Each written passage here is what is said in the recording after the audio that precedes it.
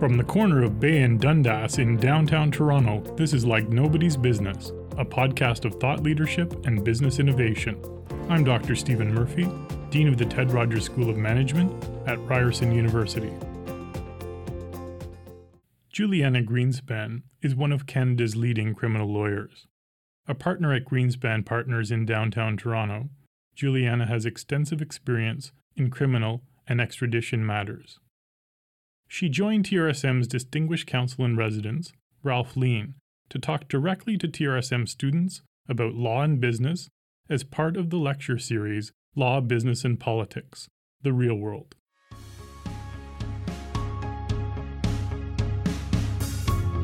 So we got a superstar criminal lawyer. You've seen her bio, spectacular, everything she's done. Questions, very good. We discovered before class a couple of issues we disagree on, which we'll talk about. What we decided to do was we're going to go right into the questions. So I read an article entitled Women Leaving Criminal Law Practices in Alarming Numbers. It explained that a lot of female criminal defense lawyers leave because of low pay, long hours, and challenges dealing with the legal aid system.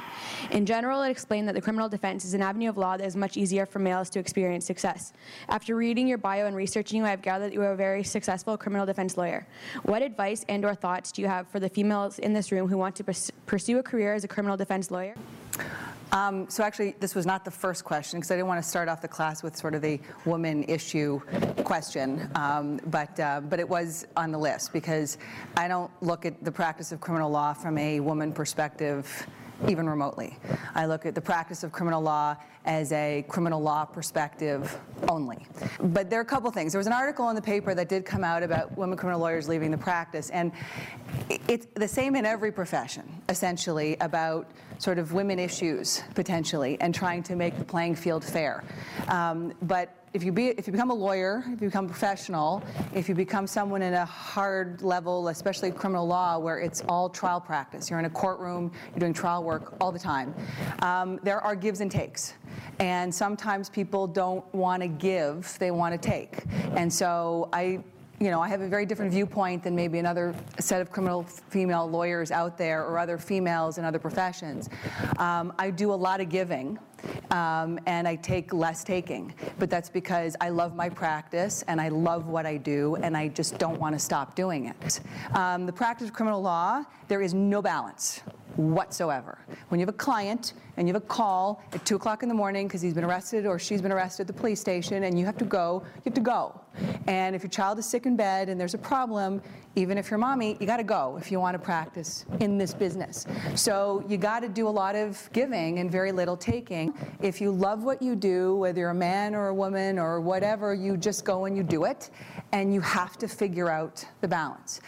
While I'm sure you operate under the presumption of innocence while working with your clients, have you ever encountered a situation in which your own moral compass has tried to steer you away from, or succeeded in steering you away from, defending certain actions?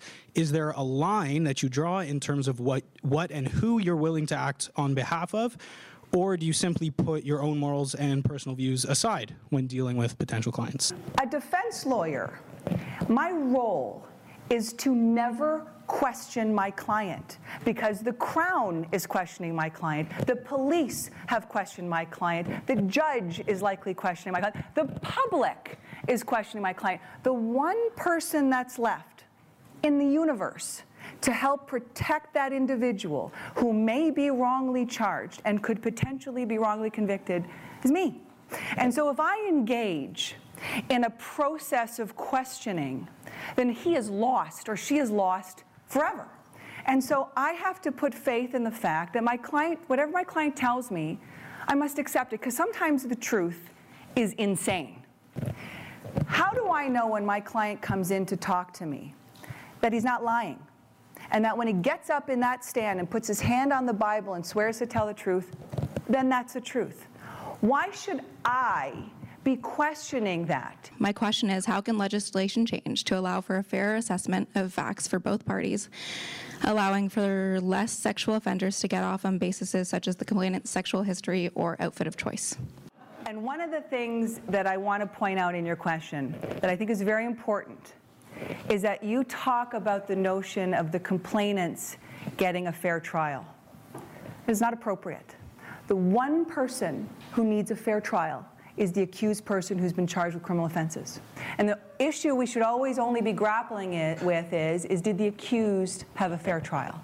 Nobody else is entitled to a fair trial, just the accused. We have to understand as well, trials are not necessarily to get at the truth, okay? And we look at that and we want that to be. We hope that that can be sometimes, but not always. And the truth is not always had, and especially those people who are wrongly accused and sometimes wrongly convicted, and then after another trial finally, fairly, appropriately acquitted, you definitely didn't get at the truth. Right? So it's not necessarily to get at the truth, but it's to have as fair a process as possible. So so the system is potentially broken in a lot of ways. I mean, our big focus is sexual assault, but there's a whole lot of other things as well there too. I mean, imagine being in a prison for a minute and a half, and you did not do what you were convicted of doing. It is the most I mean, I can't even imagine what kind of horrifying experience it is. We have our system to protect them, and still our system fails. So many criminal defense lawyers, including your late father, have linked their desire of protecting and defending the rights of individuals to the reason why they entered their profession. It is widely known that there is inadequate access to justice in our society. 80% of Ontarians represent themselves in court due to financial restraints. Having interned at the Office of the Cook County Public Defender in Chicago, I am sure you are exposed to the complex problems in the system, including insufficient funding, the overload of cases, and strong incentive for fast plea bargains, thus not acting in the client's best interest. So I'm wondering, what changes do you believe need to be made to ensure that the rights of all individuals are protected and defended fairly? In Ontario and in most provinces in Canada, we have a legal aid system, and the way it works is that anyone can take on what we call a certificate, a legal aid certificate. And so the government issues a legal aid certificate to an individual who can't otherwise afford counsel, because you're entitled to counsel if you want counsel. And then a private lawyer can take on a certificate. And we are, shockingly, woefully underfunded when it comes to legal aid, because guess what? It's not political to pay bad guys to be able to get money to get lawyers, right? So when it comes to the legal aid system, it's very hard to get funding because nobody wants to fund this, you know, until you find yourself in the situation where, God forbid, you're charged with a criminal offense and you need yourself a lawyer. So as a result, you need to have an annual income of about less than $10,000 a year in order to be eligible for legal aid. Who has less than $10,000 a year? You can't live on that. No, you can't. So people who are very low bracket income, like very low bracket, and then are charged with criminal offenses are not entitled to legal aid in our province because we're so underfunded, and then they don't have money to ultimately be able to afford an attorney, a lawyer. And so a lot of people go to court and represent themselves. And it becomes a very scary process because it can be complicated and can be difficult to do. And it's disastrous, unfortunately. And what happens is you know, you get Harper government, you get the Conservatives, they're like, increase penalties, increase mandatory minimum sentences, create further charges, create this, create that, and we get these wealth of more people who are getting charged with criminal offenses, none of whom can afford lawyers, appropriately have lawyers. And so the system is constantly in crisis because of that. The United States, in many states, there's a public defender system in place where lawyers are just essentially legal aid lawyers and nothing else. They're not private lawyers. They literally work for the government. Like there's the prosecutors who work for the government and the defense lawyers who work for the government. Neither system works very well because then if they're public defenders, they walk into court that morning, there are 50 people on their docket, and they're trying to plea bargain everybody they can through to get through because it's like literally like an assembly line type of system. And it's very sad, especially when you care about the justice process and you see all of this happening.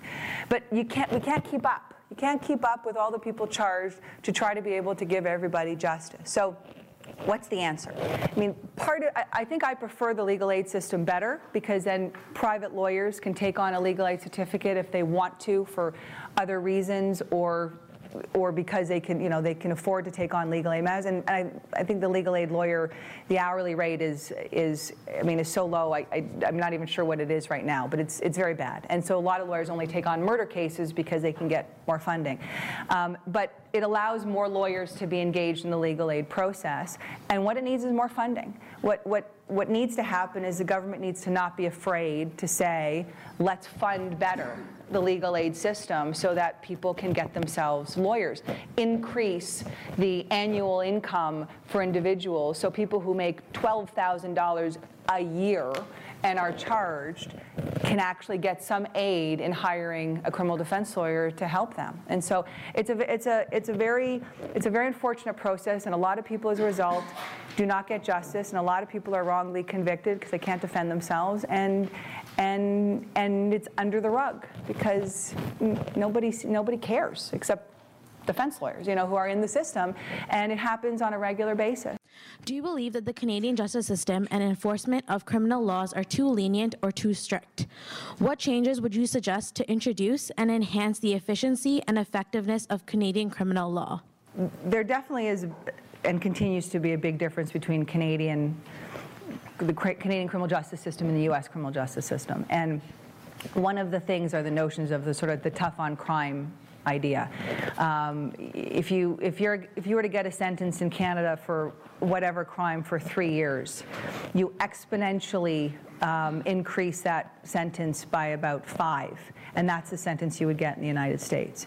You literally throw people away, you lock the key. I mean, life literally means life. Some people get 300 years, 720 years. I mean, like it doesn't even make sense. I mean, it's a system that has gone completely bananas, and it's because of this continued frenzy of the public perception is there's still crime on the streets. What do we need to do? We need to make it be tougher on crime. I mean, like that's the constant and persistent answer. And then they say, and then these people get out, they're 17 years old, and they go to prison for 20 years, and then they're out on the street, and they haven't been rehabilitated. All right, they've just spent 20 years in prison. How is someone supposed to be rehabilitated? And especially if it's a case of, let's say, drugs, and they're a young teenager on the street who lives in a very bad neighborhood and ends up helping someone carry a bag from here to here, and then ends up getting picked up, and there's a mandatory minimum of 20 years, and they've served 20 years. And so their entire young adult life is gone down the toilet, and then they come out, and yeah, they're a hardened criminal at that point. Like what's supposed to happen at that point? And so it becomes a juxtaposition between not tougher sentences and the notion of rehabilitating, but more lenient sentences, the notion of education and the notion of starting at the root of things and creating a better social system environment that helps be less tough on crime, and then it helps to have less crime. The U.S. is off the mark. I mean, when I left the U.S. and I came back here, it was incredible. I actually had prosecutors who were withdrawing charges against clients of mine because they were looking at the case and they said, you know what, I see this guy. I see that he's got a future. I see all these things. I can understand the situation. And they talked to me, and they actually helped make the system a better system. The U.S., it's all about prosecution, it's all about winning, it is all about numbers, and it is all about showing how tough on crime they are, and people have no chance once they get into the United States and they're dealing with. People take convictions 100%, because in the US, if you go to trial you're convicted, your sentence is enhanced because you defended yourself and used your right to go to trial. You're actually dinged for saying, okay, prove your case against me, and your sentence is elevated. Then so everyone pleads guilty. Canada is very different, and it is a much kinder, gentler country when it comes to the criminal justice system. But we, with Harper, had a number of mandatory minimums that ultimately were deemed unconstitutional, a number of them happening, and they may now change with the new government. But it was this sort of Safe Streets Act. Let's be tough on crime. Let's be tough on crime in the face of crime going down. But people in government don't like crime going down because then they can't fund the police, they can't take monies to divert certain places, so they say, no, crime's not going down. Did you see there was just a shooting the other day? Meanwhile, it was like the first shooting in the first 4 months, whereas in the city of Chicago, in the first week, there are 30 shootings. So like it's this elevated frenzy of things that makes you want to increase sentences. What needs to happen is something that's needed to happen in the 60s, in the 50s, when there were all of these investigations about the system of education from on the early end. You know, people are in bad neighborhoods, not properly educated. That's where the funding needs to go, not to creating a bit more prisons, elevating prison sentences, doing all that kind of stuff. It never helps. It doesn't help anybody ever, and it definitely doesn't help us in the public when these people are then released back out into the community and they got nothing. And they've had no skills, they've learned nothing. There's programming in prison, but it's woefully inadequate. And so it's a matter of getting in on the front end and creating an empathetic approach to certain people charged with certain offenses so that we can get more people out of the prison system and in rehabilitative type of program. Being a board member of the Canadian Civil Liberties Association, do you believe that constitutional protections, both here in Canada as well as the United States, are strong enough to withstand new populist messages or the tyranny of the majority? I mean, yes, I'm a member of the CCLA, and I obviously, have when it comes to moral compass about, constitutional protection, the constitutional rights. What's going on in the United States is all we can do is just sit there and watch it implode in on itself, and it's unfortunate. I mean, like, there's nothing, and we can't, as Canadians who have certain Canadian values, watching what's happening, at least in the initial stages, it's just hard to know, what's going to ultimately unfold. We are very different, and right now with what's going on, in the United States, I think it just shows the incredible differences that exist here. And all of this is encapsulated even in the criminal justice system, in the criminal justice process. I mean, we have, I don't want to say, Canadians are looked upon as naive, right? Like we're sort of the naive country, and I like that, because I like being thought of as that's the kind of world that we live in, because we are. We have certain values, and we believe in constitutional and fairness for every individual. I mean, we truly are sort of like that melting pot that the U.S. has tried to suggest and is not, and we have, terrible tragedies that occur in Canada. I mean, what just happened in Quebec is horrifying, and it happens, but it happens all over the world, right? I mean, like, we can't, unfortunately, we're not escaping that either as well. But I don't think we're going to be affected by sort of that notion. I mean, what's been going on in the Trump world, I think, is sort of separate and distinct in our country, and even though in our criminal justice system we've unfortunately followed suit. So as they've gotten tougher on crime, we started to get tougher on crime too. And maybe now, with the extremes, some of the extremes that are happening there, we will sit back and say, okay, they'll just do what they let them do what they're doing, and we're just going to continue to do what we're going to do here, and maybe we'll become more of that international. Get a perspective internationally in the international community of us being truly fair on everyone's constitutional rights, constitutional freedoms, and protections for every single individual, regardless of race, ethnicity, religion, all of that kind of thing. And that may end up happening, right? As you look at the nice northern people compared to what's happening in the U.S., that we actually truly respect those values, unlike what is unfortunately happening in the United States. The president of the Canadian Bar Association, Michelle Hollins, has publicly stated that the stigma around mental illness and addiction in the legal profession is still prominent today. To combat this issue, the CBA has created a wellness professional development program that gives legal professionals knowledge to recognize the signs, manage the issues, and deal with the full range of mental health and addiction issues. Bearing in mind the conflicting home and work priorities that legal professionals constantly balance, what ramifications in your personal experience as a criminal lawyer do the crimes of your clients have on your own mental health and wellness? And how difficult is it for you to separate your work from your personal life, knowing the details and secrets of the crimes your clients have committed?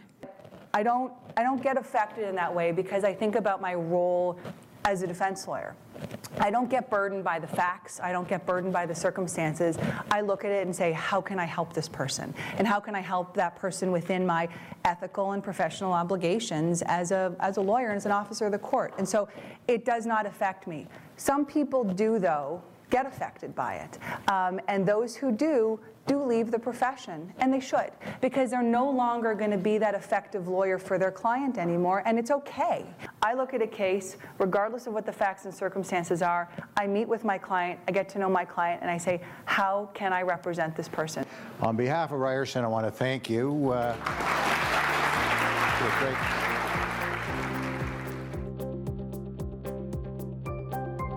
Like Nobody's Business is a presentation of Ryerson University's Ted Rogers School of Management. For more information about TRSM, visit ryerson.ca/Ted Rogers School. I'm Dr. Stephen Murphy. Thank you for listening.